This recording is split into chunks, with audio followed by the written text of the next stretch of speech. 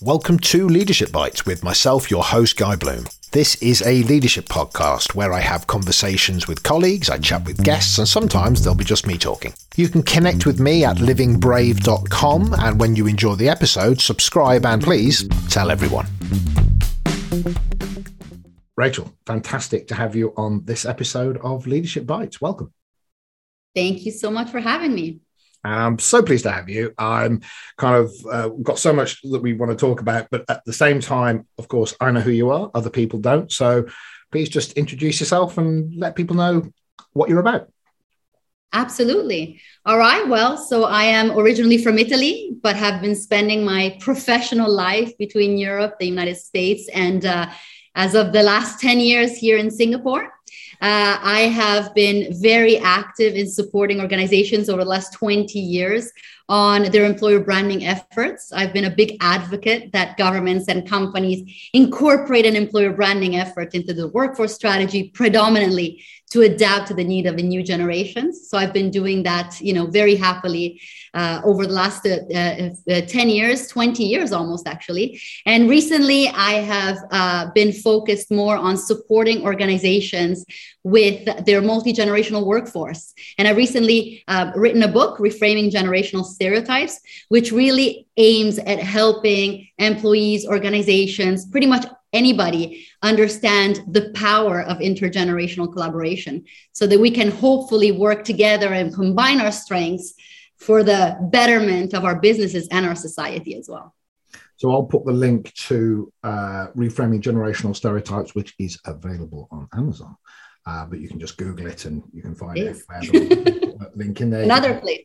Yeah, at all good bookstores. You can get it in paperback and Kindle, etc. So, this is multi-generational workforce. Why are you so passionate about this, Rachel?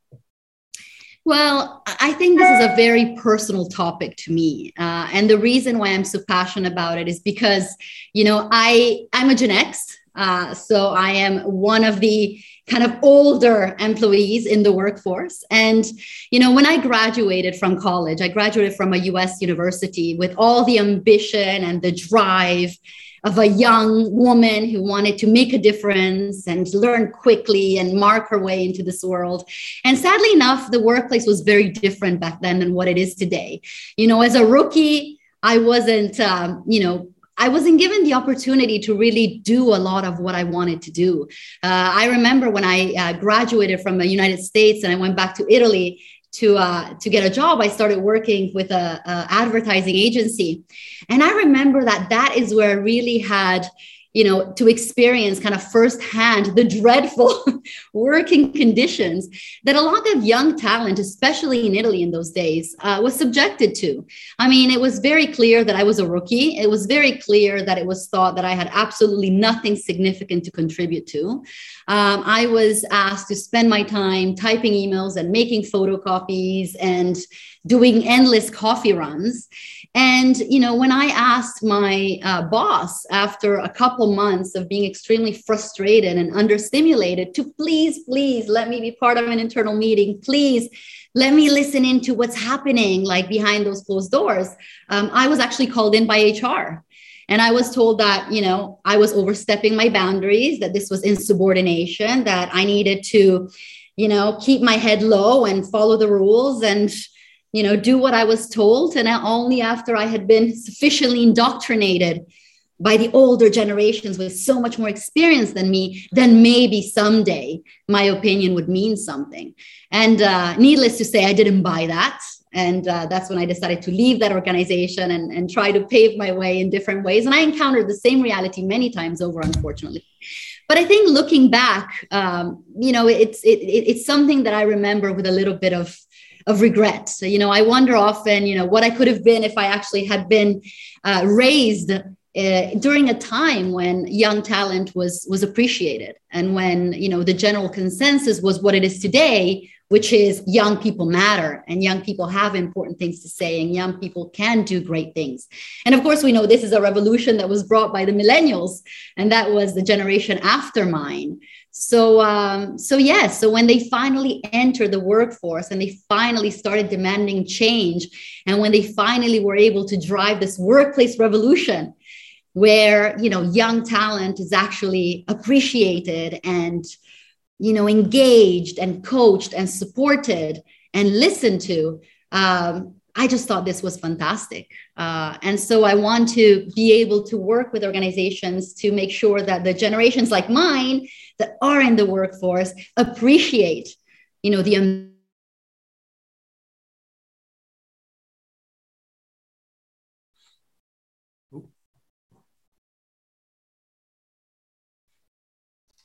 Oh, I just lost you there for a second. No, for a long time? No, only for a few seconds, because you were just talking there about just that you don't want that repeating pattern, and you're excited about the new generations coming through. So we caught it, but there was just a freeze frame for a second.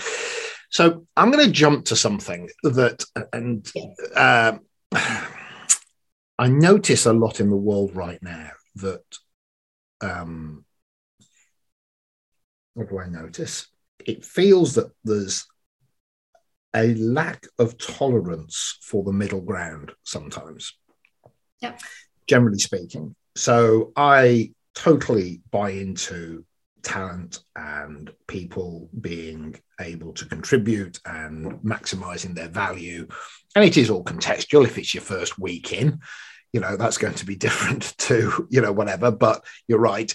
The being kept down until you've served your time is different to being nurtured over time and your value increasing and accelerating that point of value, I guess. That's quite key. But also there is a pendulum swing to entitlement. Yeah. And I'm interested in, I think, where sometimes, and this is true, I think, for every concept, it has its problems. It needs to be fixed. But then if we overfix it almost, it becomes an anti, it becomes an attack on itself. As in, does that make sense when I'm saying yes, that? Absolutely. Yeah, and I just wonder what your thoughts are on that, in that sense of, and I've got it now, where in some organizations I'm working, I'm all about the talent guy, but some of these people coming through have a sense of financial expectation, seat at the table expectation. And it's a little bit like my 9-year-old. He knows a lot more than I did at 9 because he had access to the internet, but he doesn't understand it any better than a 9-year-old. So I just wonder what your thoughts are on that kind of that balance of, yeah, we've got to get the balance right, because it can't just be the gift of seat at the table. There has to be time served. There has to be experience. Just wonder what your thoughts are on that. I think that you're making a really good point. And I think that actually the lack of kind of this way of thinking and framing the situation is frankly what led to intergenerational conflicts in the first place. Right. My goal when I support organizations and when I talk about diversity is not to be one-sided, is not to only advocate for one generation over another, but it's actually to start advocating on behalf of every generation to make sure that there is an understanding of where each strength is and how we can combine those strengths and work together for the betterment of whether that is our organization or whether there is our society, right? What happened, and I think you're very right here, guys, that in 2005, 2006, when millennials entered the workplace, they started demanding a lot of change. And the problem is that this was a time when organizations were already extremely tense because of this need to win this war for talent, right? That McKinsey had identified as this key strategic imperative for organizations.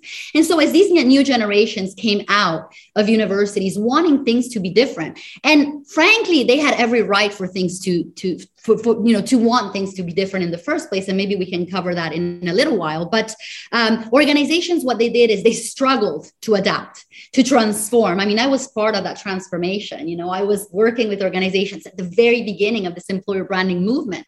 And I was working with investment banks who from one day to the other said, well, let's change our recruitment process. Let's stop forcing students to come to interviews in their suits. Let's start being a lot more flexible about, what we offer and how we offer it, because we need to make sure that we don't lose this talent and they will want to work for us. And this was all great. I think the transformation that happened on the back of that was a good one. But I think what the problem was is there was an over focus on this new generations, and organizations, in an effort to really manage to create the best possible environment to win this war for talent, they forgot to do two things. One of them was to explain to the existing workforce how they continue to remain relevant and important, and why these new generations were coming in the workplace and why things were changing as a result of that. And they also failed to explain to these new generations that, yes, you are driving a movement, you are driving a workplace revolution. We are changing because we see it as the right thing to do, but you also need to understand the context that you will be coming into. As you join our organization, yes, you will be given a lot more freedom, a lot more flexibility, a lot more training, a lot more support than any of the previous generations have before you. And this is the workplace that you're going to encounter. And this is the reality of the people that you will be working with. And so what happened is that it became a all about millennial type of situation where, frankly, many of the older generations just felt that these newbies were shoved down their throats. Why am I supposed to all of a sudden change my leadership style? Why am I supposed to, rethink everything I've ever known to become the perfect boss, the perfect mentor, the perfect coach, providing flexibility and all these other things that, frankly, it took me decades to get. And so this is where the intergenerational conflicts actually stemmed from. So I agree with you, Guy, that I think now is the time to actually redefine what everybody's role is. I think there are very healthy reasons why the new generations come in demanding change and revolution. I think this probably has been the case throughout all of history, where the young generations come in and demand to fix the errors of the past. And, you can't do that if you don't believe that you have the right to request these changes. You're not going to be able to drive any transformation. So that entitlement kind of comes, I think, with the age group. It kind of comes with that, profile. But it's also important, I think, to understand that, like you said, experience is important. Knowledge, years of experience, life experiences, all these things are important. And so I think as we think about our multi-generational workforce, on one hand, we want to make sure the older generations understand how important the perspective of new generations with their knowledge about new technologies, with their knowledge about new consumer behaviors, with their social mindedness, ambitions, resilience, and drive can bring to the table. But it's equally important to kind of redefine the importance of those of us that were there before them and explain to them that we are the way we are because of the context we were brought up in and we entered the workforce in, and that we have a lot of strengths that actually are quite unique to us and that we need to continue to be able to bring to the table. And many of these strengths are actually strengths that can help the new generations actually transform their ideals into reality. And I think that's where the missing piece was up until today. See, what I like about this is indicative to me about what I don't like about some other things, which is when it says leading the multi-generational workforce, I like that. I think there is something about if somebody's been doing something for 1 year, 5 years, 20 years, 30 years, whatever it is, they have a vast amount of learned experiences. They've ridden the horse before. Now it can sound problem. Listen, I've done that before. It doesn't work. But it can also be, I've done that before and it doesn't work. If you see what I mean, right? It depends. If it's a fixed mindset, it's a problem.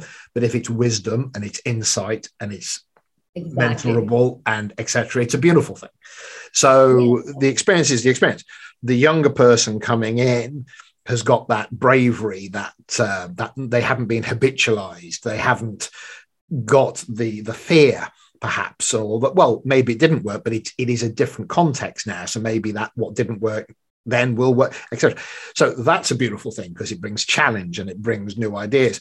But also it can bring immaturity and it can bring a lack of insight. And so all things are true for all generations.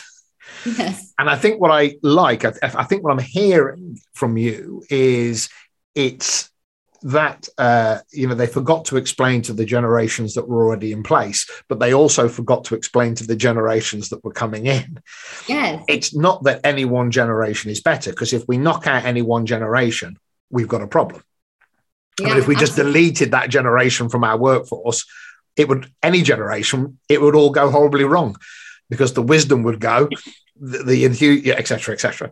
So I think what I'm hearing, and this is because we haven't, we keep these conversations fresh for the podcast, is you're not, or you don't seem to be beating the drum over everybody that's already in place is at fault. Everybody must take account of the new generation. They are the saviors, because that's an unpalatable context for somebody that goes, yeah, it's not that I don't want to help them because I was new once, but So I think I hear you being very holistic. No, absolutely. Yeah. I mean, that would be very true. I mean, I think that's what's been happening actually for the last probably, decade, if not 15 years. I mean, if you think about it, everything that you heard of was understanding millennials, engaging millennials, recruiting millennials, training millennials, retaining millennials. And I think, where I saw the vacuum was, well, what about everybody else? Where does everybody else fit in? Yeah, I like that. Because it's true that we owe a lot to the millennials. I mean, they drove this revolution. I mean, if you think about it, and I'm sure, Guy, you can relate, but if we think about how the workplace is today compared to what it was 15, 20 years ago, I mean, it's a walk in the park. 15, 20 years ago, you wouldn't choose a company on the basis of whether your boss was going to be friendly, or you'd be able to watch your kids take their first steps, or you'd be able to have a healthy lifestyle and fulfill a life purpose.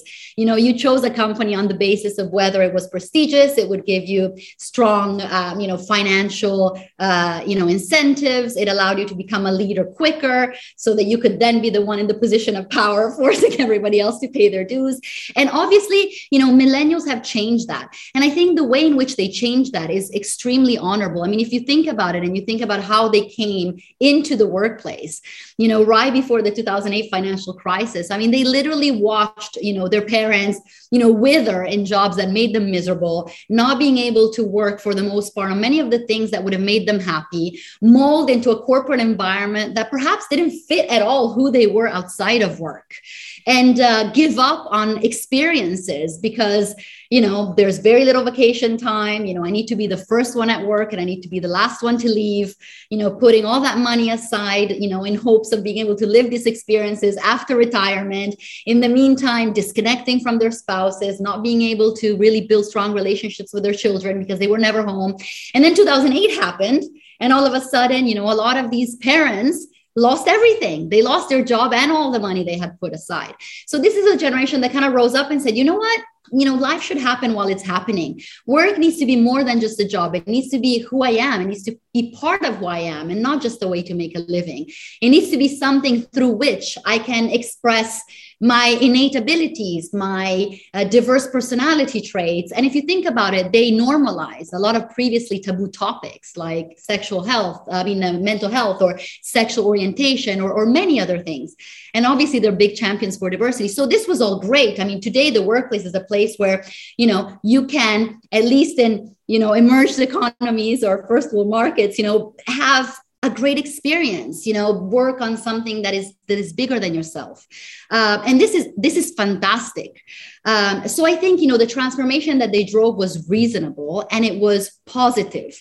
But what I think is that we lost the story on the other side of who are all these other people within the workforce, all these other generations that have in their way led to the same revolution. One of the things that blows my mind, for example, Guy, is how much conflict there was in the workplace between baby boomers and millennials. And the reason why I find that particularly interesting is because baby boomers not only are the parents of the millennials in many cases, but they're actually the first ones that started this workplace revolution. So actually, when you look at the different generations, millennials and baby boomers have a lot more in common than many other generations. You know, baby boomers were the first me generation, the first to be labeled narcissists, the first who rose up together to change the status quo. And of course, you know, the way to change things was to enter organizations, get to the top of the pyramid through careerism, by following the rules, and then make those changes from the top. And in fact, when we look at it, a lot of extremely inspiring leaders who have contributed so much to the world are baby boomers. And sometimes that story is lost. And the reason why that story is lost because of the never-ending battle between new age thinking and traditional mindset.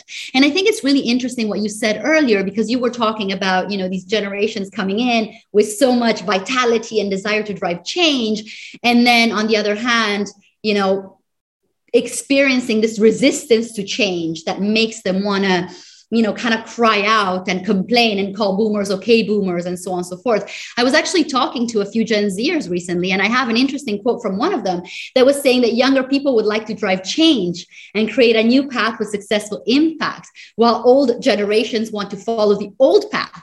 And then if you take this to the older generations and you say, what do you think about it? Are you really trying to stop these new generations from driving change? They will tell you that's not true. And one of the boomers told me the young seem to think that we have a problem with them wanting to change the world. On the contrary, you know, we feel their aim is good and their direction is right, but the discipline, the patience, the focus, and the rigor needed to accomplish this change is not there. They seem to have less analytical mental training. They can't really focus, and also they don't value experiential input. There is value in life experiences, and it's only by us being able to share what we know that they can really actually transform things the way they want to transform them, and try and bring them from being just ideals and wishes to actually make them concrete. So yes, so absolutely. I mean, I think it's all about balance, and it's about recognizing that the future no longer belongs to the young or to the old, but it belongs to both of them working together. If we think about the last, 200 years, 200, 300 years, the world belonged to the old generations. And if we look at all the years prior to that, it belonged to the young. Our kings and queens were barely more than teenagers. And I think now is the time when things are changing. And I think the future is gonna be in the hands of both, working alongside each other, embracing each other's diverse attribute, and really combining strengths for the common good. So I buy into that. And I have an and coming. I know that you do. I wouldn't expect any less. So I like that. And the reason that I had you on is, you know, looking at the way you talk about things and the way you've offered things into the world. I like that inclusivity, as I've said, and I like that, what I call a full spectrum approach. Look, all things are probably true, depending on where you're sitting, right? You know, and that makes a lot of sense. And it's not so much that I just say it's palatable. I'd say it's reasonable. You know, and it has a level of fairness to it. I look into the educational system, and one of the things that I notice is that I have a sense, and I don't know what your thoughts are on this, that the educational system is potentially failing millennials and those next generations coming through, as it potentially allows them to dictate what it is that is on the agenda in academic institutions. And the reason I'm talking about that is that my sense is that, for example, universities, just take that as an example, are supposed to build resilience. They're supposed to challenge you to your thinking. They're supposed to put you under intellectual stress, not, you know, emotional stress. So you're supposed to be presented with ideas and thoughts that aren't yours, and they're contrary to yours, and etc. But it feels as if actually there's a lot, particularly in the US, there's a lot going on with that, the tail wagging the dog, and the youth being able to say, I'm triggered by that book. I don't know if I enjoy that particular. You can't come and speak on our campus because what you're saying goes against what we think. And because they're being, to a greater or lesser degree, certain voices are being allowed to win in that place. I wonder if it's damaging the generations that sit from a distance in the commercial space, looking at that generation coming through and thinking, actually, when you're landing, we're in danger of not helping people who are wanting to demand change. But because they don't potentially have the resilience to, as you said, to sometimes create an argument that they can't win at the moment, to live with some ambiguity, because actually the commercial space isn't quite as easy as that. And there is a battle to be had and it won't change. But yes, you should push.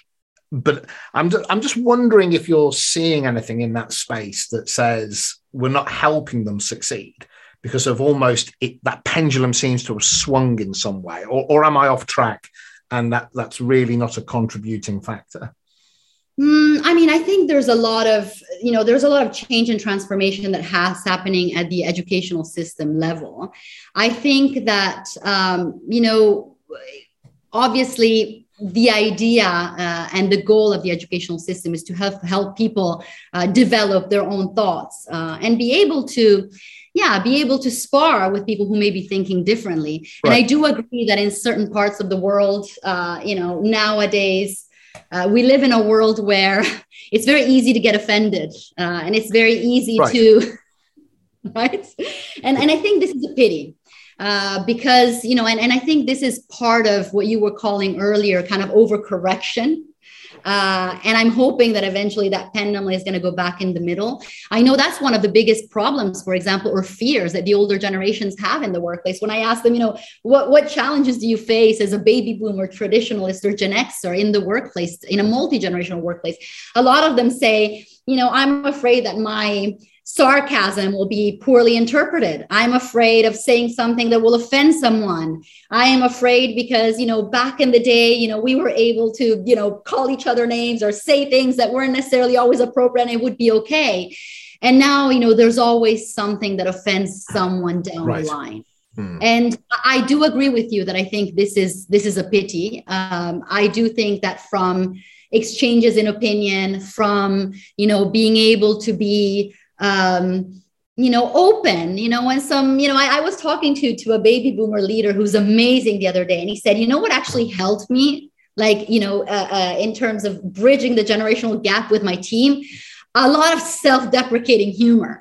That really helps kind of, bring things to a certain level and address the elephant in the room and laugh together and so on and so forth. So I think, unfortunately, when you create a reality where, everybody needs to be careful about what they say and everybody can just as well be easily offended, you create filters that I think prevent people from really understanding one another and hashing things out. And I do see that in the workplace. I do see that when, the different generations are able to let go and not be so concerned or worried about what they're saying and how they're saying and are okay disagreeing, they find themselves in a positive place. I know, for example, from being in Asia that, here in Singapore in particular, schools are focused very much on people being able to express how they feel and being ready for that eventuality. From my experience, the struggle that, education institutions now have is more about equipping talent with the skills and the mindsets that they will need to be successful in the future. But I do agree with you. I do think we live in a world where, again, everybody's easily offended, where certain opinions are immediately censored. And I don't think that is something that is going to help people understand each other, especially when you add the generational layer, right? Because these are people that grew up in time frames or times when this wasn't an issue. And so being able to call things for what they were was part of what you were expected to do. Absolutely. It's an interesting thing. This big topic for me is resilience. And that there is something about those, the whichever level you're at dealing with, because actually, if you're midway up the levels of baby boomers and millennials, etc., your context is as much up to the generation in front of you as it is down, which is as real as coming in and everybody being above you, if that makes sense. It's if I've got a layer of what came before me and what's just coming in, that's just as much for me to deal with as because I may have somebody sitting on the board who's from a different generation, which is really, it's no less or more complex to somebody coming in new and they've got all the generations in front of them. We're all having to deal with each other. So I think I don't have a sense of necessarily it being harder for a generation, because I think the truth is, whichever generation you're in, you've got all the other ones around you. I mean, sometimes it's actually more complicated for those who are already there, because, also being able to overcome, mental models, or being able to, adjust to a reality that is moving at light speed is just as challenging as starting afresh, if not more. So I absolutely agree with you. I think it's challenging for everybody. I mean, if we just think about leadership, right now, there's this big, and I think it was about time as well, but obviously there's a lot of talk now about the new leader, right? What does leadership look like today? And if you think about it, the concept of leadership that, organizations strive towards today is completely different than what it was in the past, right? I mean, in the past, if you were a leader, you were stern, you were authoritarian, you were the guy whose shoes probably those below you would hardly ever be able to fill. You needed to always be in control. You needed to never show your soft side. You needed to, be, punitive when you needed to be. And that was for the good of the people that you were helping, build their bones and so on and so forth. And that was the truth. I mean, that was the definition of leadership for many, many years, right? So all of a sudden, I mean, you have the new generations coming in demanding a new concept of leadership. And it's a lot easier for them to become that type of leader than it is for those of us who lived before, who actually had to work for maybe 10, 20, 30, 40, 50 years and fit a definition of leadership that is completely different. I know, for example, when I meet, Gen Zers or new talent coming into universities, and I tell them, when I was your age, I could expect 10 years to go by before I got a promotion. And I had absolutely no indication of what expected of me. I was just expected to hit the ground running and figure it out. Training didn't exist. Just asking my boss how to do something, was an indication that maybe I didn't have what it took to figure it out. And, these young kids, they open their eyes really wide. And they cannot believe that. So I think we need to show a lot of empathy for those of us who were there before them, who actually all of a sudden need to become comfortable with being authentic, with being open, with being personal, with being emotional, with being flexible, all those things that we were literally told we should not ever be if we were leaders. So I think that a little bit of empathy, goes a long way. I'm quite fascinated by what I'd almost class as, and I'm loving it in what I'm hearing you say, or I think I'm hearing you say, is triggering off my own experiences and thoughts and opinions, is that when everybody's playing the game, these things work. I show you my true self. I show you my vulnerability, but I don't feel vulnerable. You get to trust me more. We have better conversations. You learn and I learn, and hey ho, we all hold hands off into the sunset. That's a beautiful thing. And then, of course, what you have is, so there is something about when the manager, the management team, whatever it is, can tap into that side of themselves, bring it to the table, then that can really bring forward the best in talent. But there's also another truth, which is not everybody is talent, in the context of, even though I know everybody's in the talent pool, but some people are lazy, some people are not competent, some people are dishonest, some people are whatever it might be. And of course, others are full of integrity, just wanting to work hard and do their best. So all things are true at every level and every age group, and that's true. So there's something about, with often a limited talent pool, this dichotomy of you've got to be a certain way of engaging and etc. to bring the talent towards you. But also at the same time, because your workforce is not made up of people that are inherently talented, you've got to get things done. And I think one of the biggest struggles for some people is, that approach works for somebody that is of a level. But when people aren't, it's often very hard to then be that kind of talent developer personality type with those that really can't or won't step up. Therefore, for a lot of people, what I do is I default. And with the ones that I recognize as good, we'll have the quality conversations. But with the rest, you're going to get managed the old way because it's the only way I can get stuff done. So I'm not agreeing with it, but I acknowledge a certain reality that I see where there's at the moment a kind of a dual game going on of offering my truth to those that I put into my inner sanctum, because actually you're operating at a level where this works.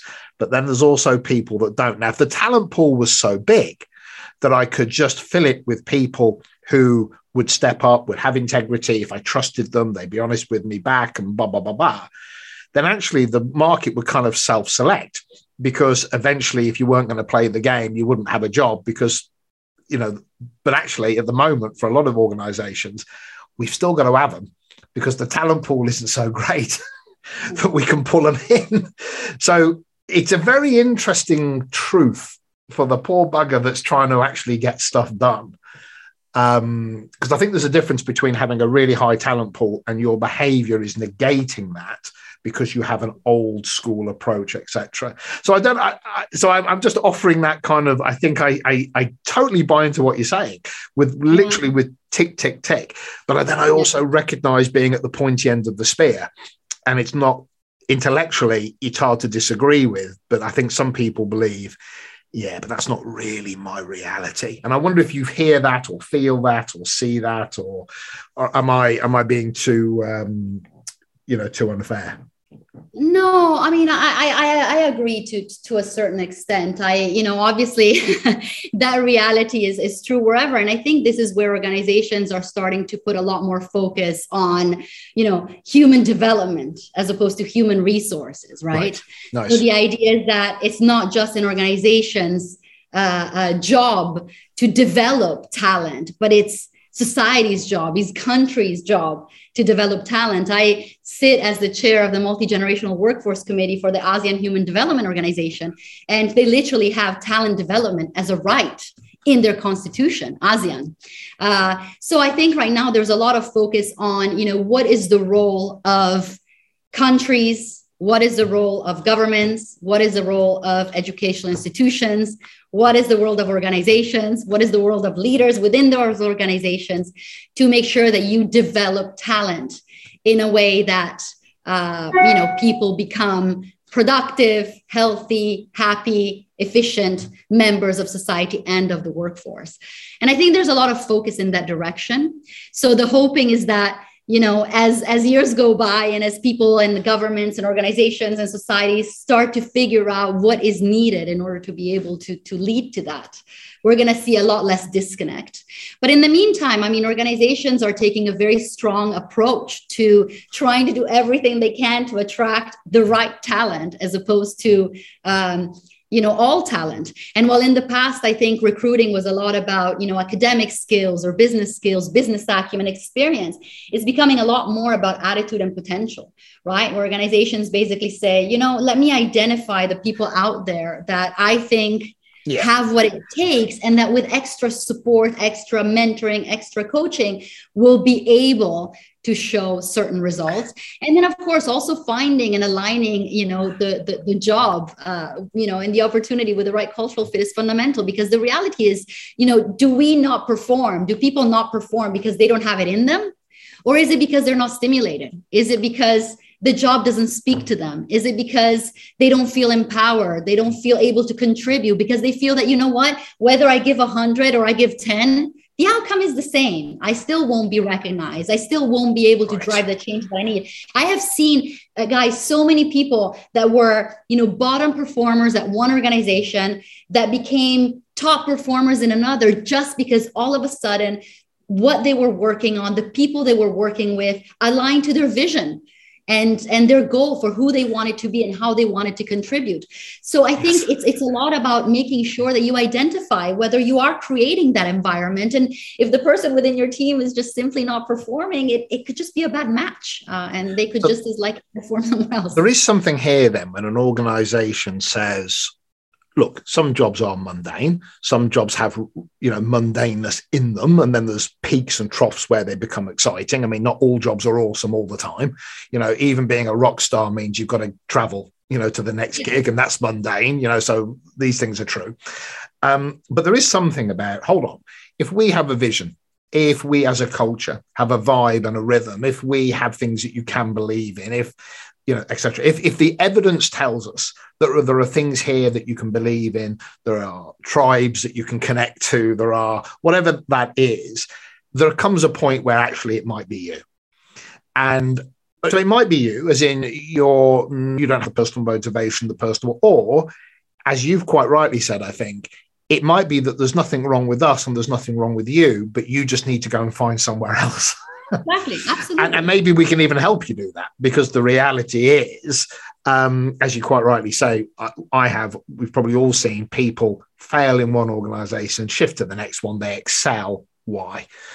And it could be because somebody believes in them, they can reinvent themselves, or there's just etc. So yeah, that becomes very interesting. And so I'm particularly interested in that, Rachel, is in when you talk about brand in an organization.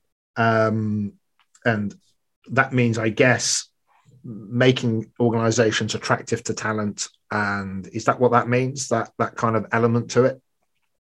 I mean, I think, okay, this is the bottom line. I think that attracting the right talent nowadays is very much, or finding the right talent is very much like finding the right partner, right? Is about a lot more than, if you think about, going on a dating site for the purpose of having a good time, as opposed to going on a dating site with the purpose of finding, your, soulmate.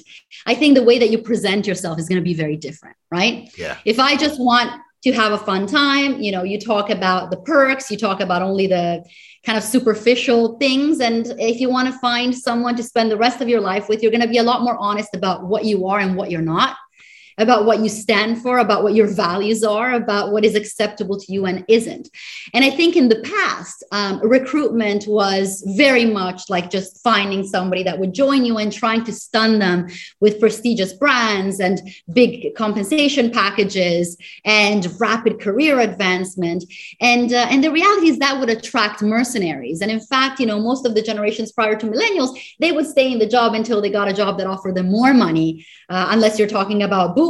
But then again, staying in a job was, or job hopping was seen as a negative thing. So they really had no choice. I think right now is really about finding the best possible cultural fit between the organization and talent. So what companies need to do is they need to be extremely honest about who they are and what they stand for. And they need to go out and express very openly, what kind of talent are we looking for? What are you going to be able to accomplish by being here? And what are you not going to be able to accomplish with being here? Which parts of the job will be exciting and which parts of the job won't be exciting? This is how, by working with us, you're going to contribute to something bigger. But at the same time, we're not a nonprofit. We're not a healthcare company. We're not going to be able to perhaps drive all the change that you wish to see in the world.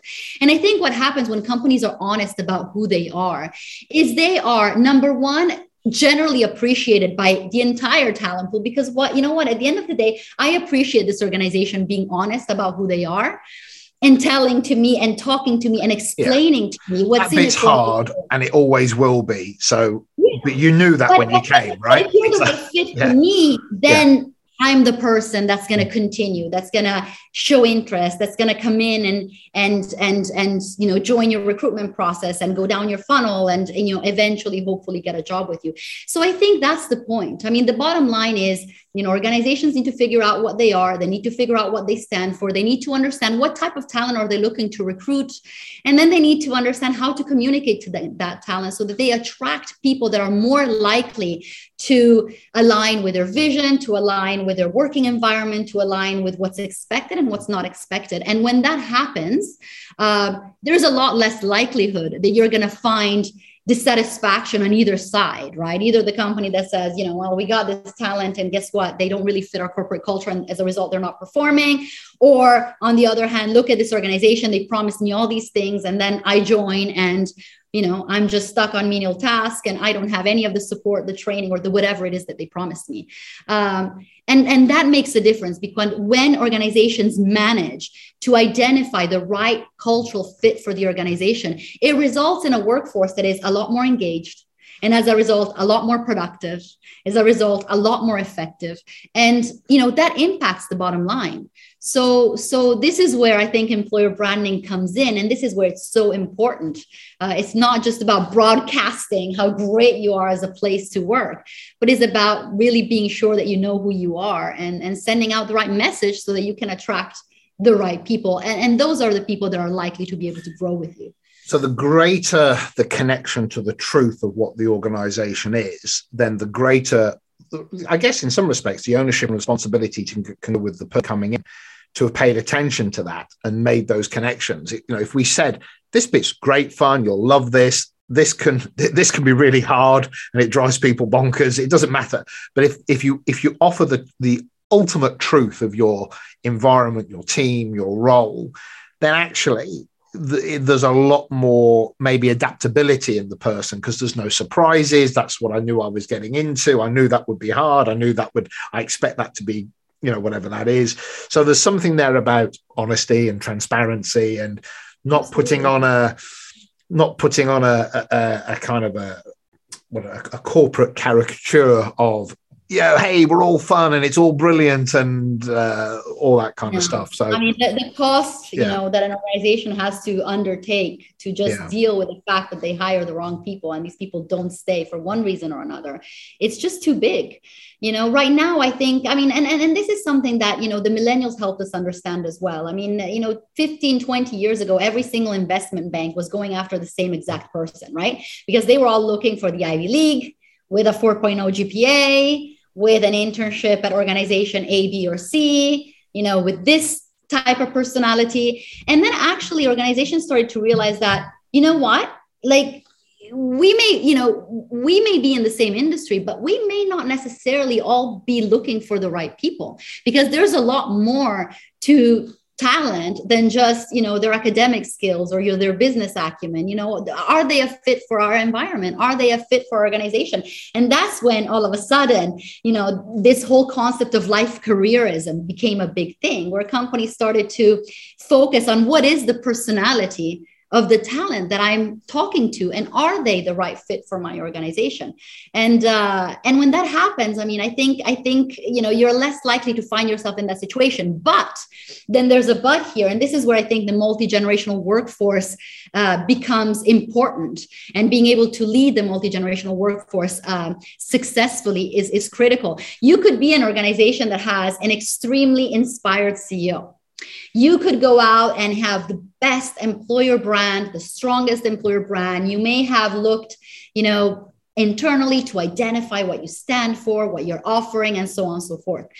But if you go out and you promise talent that once they come inside your organization, they're going to be embraced, they're going to be empowered, they're going to be understood, they're going to work in an environment that values their contribution, but the workforce is not up to date. And for example, you are dealing with a number of older generations who just don't understand. And we need to cut these people a slack. It may not be because they don't want to be flexible, nice, or understanding. It may be because it's so far from what they're used to that they don't know. Then all of a sudden you have a problem. So this is why organizations now come to me and say, okay, how do we make sure that the promise that we make to these candidates is something we can follow through? And the way to be able to do that is to go internally to your organization, bring your multi-generational workforce together, and explain to one another where each other's behaviors, mindsets, expectations, modus operandi, where all this stuff comes from. Because when you do that, when you create that cross-generational awareness across the entire organization, it becomes a lot easier to not be disappointed. For example, one thing I do quite frequently is I go within organizations, and when they're about to hire Gen Zers or new generations for their, for example, graduate programs or their internship programs, I do a session with these kids about understanding your multi-generational colleagues. And this basically says, this is who you are, and this is why you're different. And we understand that you're different, but these are the other generations. These are the colleagues that you will be working alongside. And this is how they are different from you. And let me take you back in time to what work was like for a baby boomer in their 20s who just joined an organization. What were the behavioral norms? What did the office look like? What did leadership mean? What was allowed and what was not allowed? They fought a battle for you here. Understand exactly. Yeah. Did you know this about this generation? Do you know that, women have equal rights because they spearheaded that movement? Do you understand that? And then, let's do the same with Gen X. Understand that, for example, I'm a Gen X, and I love to tell this story, Guy. When I first entered the workforce, the first lesson my father gave me as I was graduating was never trust anybody at work. Never befriend anybody. Everybody's a possible competitor. Everybody's out to get that same job. Everybody's after that same promotion. Everybody's after the boss's favor. Remember that no friendship is going to save you from being kicked to the curb if all of a sudden you're no longer useful. So keep your personal. Never give people a chance to bite you back somehow. Keep the professional, and always play the part. And so when the young generations meet me in the workplace, and perhaps they see that I'm not as comfortable mingling after work, or, I prefer to be done with my job and then go out with my friends or my family, they automatically think that, look, she's a Gen Xer, she's self-important. She doesn't know how to be authentic. She doesn't want to stoop to our level. In reality, I'm frankly terrified because I am not comfortable. I'm outside my comfort zone. I don't know to what extent it's okay for me to be me and to what extent it's not. So I think, being able to educate these young generations coming in about exactly the context behind the behaviors helps them approach their managers with a lot more empathy, a lot more lenience, a lot more understanding. So again, when their boss turns their eye because they're talking about when they're going to get the next promotion, it's not because these people don't want to see me grow and thrive. It's because during their time, this is something that would happen after 10 years and they're still trying to get used to it. And then what I do is I do the same thing with the managers. So, I have a session with them to say, hey, this is the new generation coming in. And just so you know, this is why they are the way they are. They're everything but strawberries. This is what is worrying them. This is why they have these priorities. This is why it's important for them, to drive significant impact in a short period of time. It's not because they're entitled, but because they feel the world's coming to an end. And somehow it's their responsibility to fix it. So when you see this behavior, help them, empower them, help them understand. And so when you provide this perspective, all of a sudden, the likelihood that there's going to be tension decreases significantly. The satisfaction around the program, increases significantly. So frankly, a lot of times what's keeping us back is just the fact that we know very little about each other. 97% of employees across generations, Guy, admit to knowing very little or nothing at all about the context that shape the mindset and the behaviors of their multi-generational colleagues. So that's where the negative stereotypes come in. I mean, these are not really characteristics of the different generations, but it's just how we interpret behaviors that we do not understand and that we do not have the tools to understand. And so we interpret them based on what we know. And that leads to this confirmation bias. But when you do help generations understand each other, then the sky's the limit. That's really when you see the magic happen. And companies are realizing that.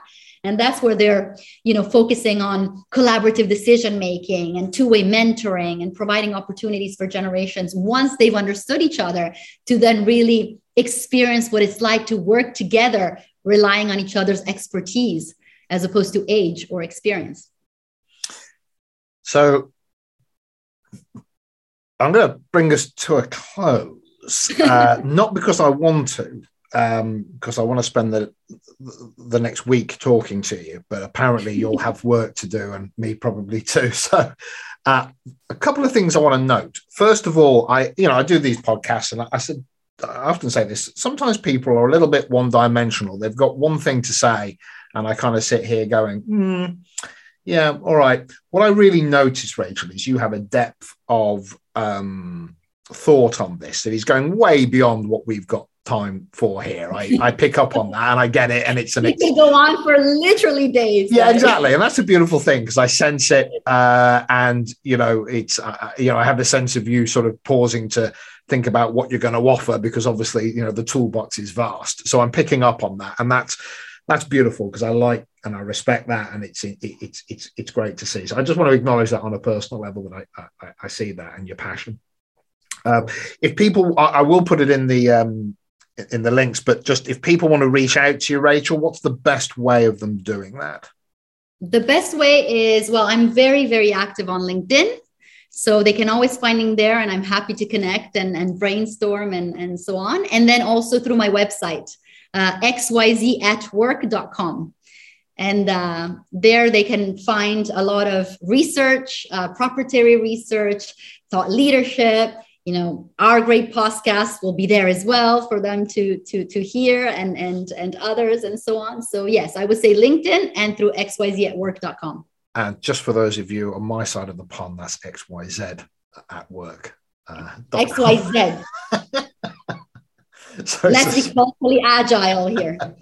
So, so I love what I've heard. I like this holistic approach. I have a sense, and I particularly like the educational element of, if we give you that information about the generation around you.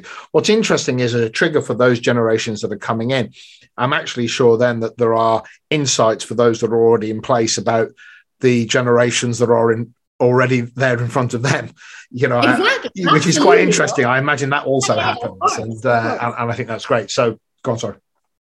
No, and there's one more thing that if you allow me to say something, I would love to end with something for our listeners, because, there's a rising number of articles and, posts recently about, generations don't really exist. Let's stop talking about generations. Generational diversity is not real. We're all the same. And I think we need to be very cautious of this, because by making these statements, even though I'm sure, whoever says this means well, we're doing more harm than good, because we are denying the fact that we are unique. And we are also denying the fact that we do have experiences that actually have shaped us. So I always get this question after every, engagement. There's always someone that says, but why are we talking about generations at all? Aren't we all the same? Isn't it time to stop separating us and classifying us? And I just want to say that denying generational diversity is denying what makes us unique instead of embracing it. The context, the socioeconomic reality, the way what work was like, the world was right, even pop culture, technology, everything that was there as we were being shaped as humans and as members of the workforce has inevitably had impact into how we see the workforce and the world. And I think instead of discounting it, trying to understand it, trying to contextualize it, is actually what allows us to be appreciative of those differences, appreciative of those experiences, and then really understand where it is that we can come in to cover each other's blind spots. So again, it's not about denying the existence of generational diversity, but about embracing it. Well, as because it makes it stronger. Yeah, and I get it. And, so I've just written down here individual characteristics and traits and generational context. It's not an either or. So, you have your personality trait, you have your character type, you have how your mum and dad raised you or didn't, and then you've got the society that you've grown up in, etc. But I think what I find interesting about that is, and I think I'm hearing you say it, it's a portal to understanding, not a reason to excuse. And I think that's what I find quite interesting. It's like if somebody says, well, I'm a Sagittarius. Well, yeah, but that's that might be true, but it's not an excuse for you behaving like that. Well, I have that I have that profile, that psychometric profile. Yeah, but it's not an excuse for bad behavior. Well, I'm from this generation, so yeah, but it's not an excuse to not pay interest to people coming up. Or, but you know what, Guy? But that's the reason why stereotypes are important, right? I mean, negative stereotypes. Obviously, nobody wants to, be boxed, and I get that. But stereotypes, as a context-setting tools, they are important because not only they help us they also help us understand how we are perceived. And I make this example in my book. I'm Italian, right? And in many, many ways, I fit this stereotypical, example of an Italian. I am loud, I use my hands a lot. I get overly passionate. And while this is not an excuse for me to be this way, being able to understand that this is how people experience me does give me a choice to tone down some of those behaviors that perhaps don't gel very well with people that are different or come from a different context. So if we use stereotypes not as a negative construct, but as a context-setting tool, as a way that helps us understand more about those around us, but also about ourselves and how we could potentially be perceived, then what it does, it ignites that need, that desire to be understood and to understand. And I think once you have that, then, all of a sudden the negative stereotype just melts away. And what is left is just, beautiful differences that, like I said, they do make us stronger. They don't take anything away from the collective. They add to it. I love that. And I put here, I've got to make notes as I go through these things. But a characterization of a culture or a personality type or whatever it is doesn't need to be a caricature. Exactly. And I think that's right. Of course, we want to be different. We want to not be different, but we need to have our individuality and our personalities. And if I was brought up in Miami, that will have an impact on me versus if I was brought up in Iceland. Those things are going to be true. But if there is then a caricature that is the worst version of those contexts. Exactly. Italians in Speedos with mandolins, I'm not very much into that. But Italian women being, overly dramatic at times and loud and passionate and sometimes appearing unreasonable, I have to admit, it's true. Yeah, but that's okay, isn't it? Because, it's there is a...